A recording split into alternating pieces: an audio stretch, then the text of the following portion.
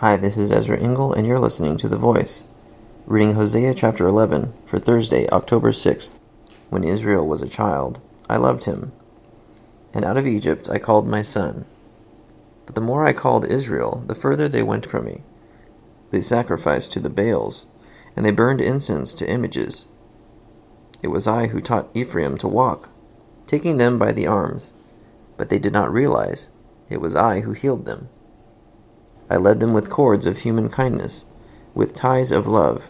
I lifted the yoke from their neck, and bent down to feed them.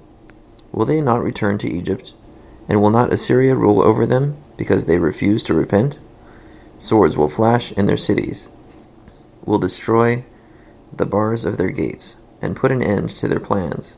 My people are determined to turn from me. Even if they call to the Most High, he will by no means exalt them. How can I give you up, Ephraim? How can I hand you over to Israel? How can I treat you like Admah? How can I make you like Zeboim?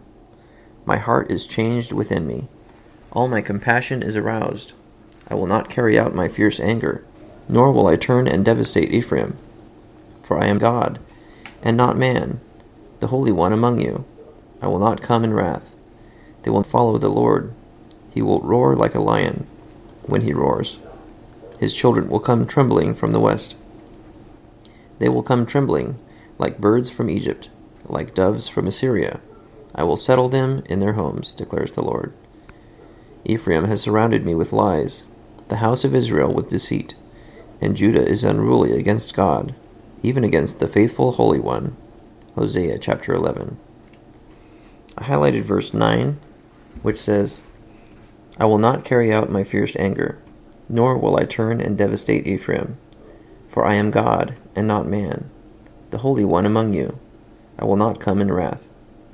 So God loves Israel, and even though they deserve his wrath, he's not going to carry out his fierce anger.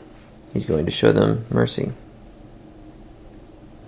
Thank you for listening to The Voice.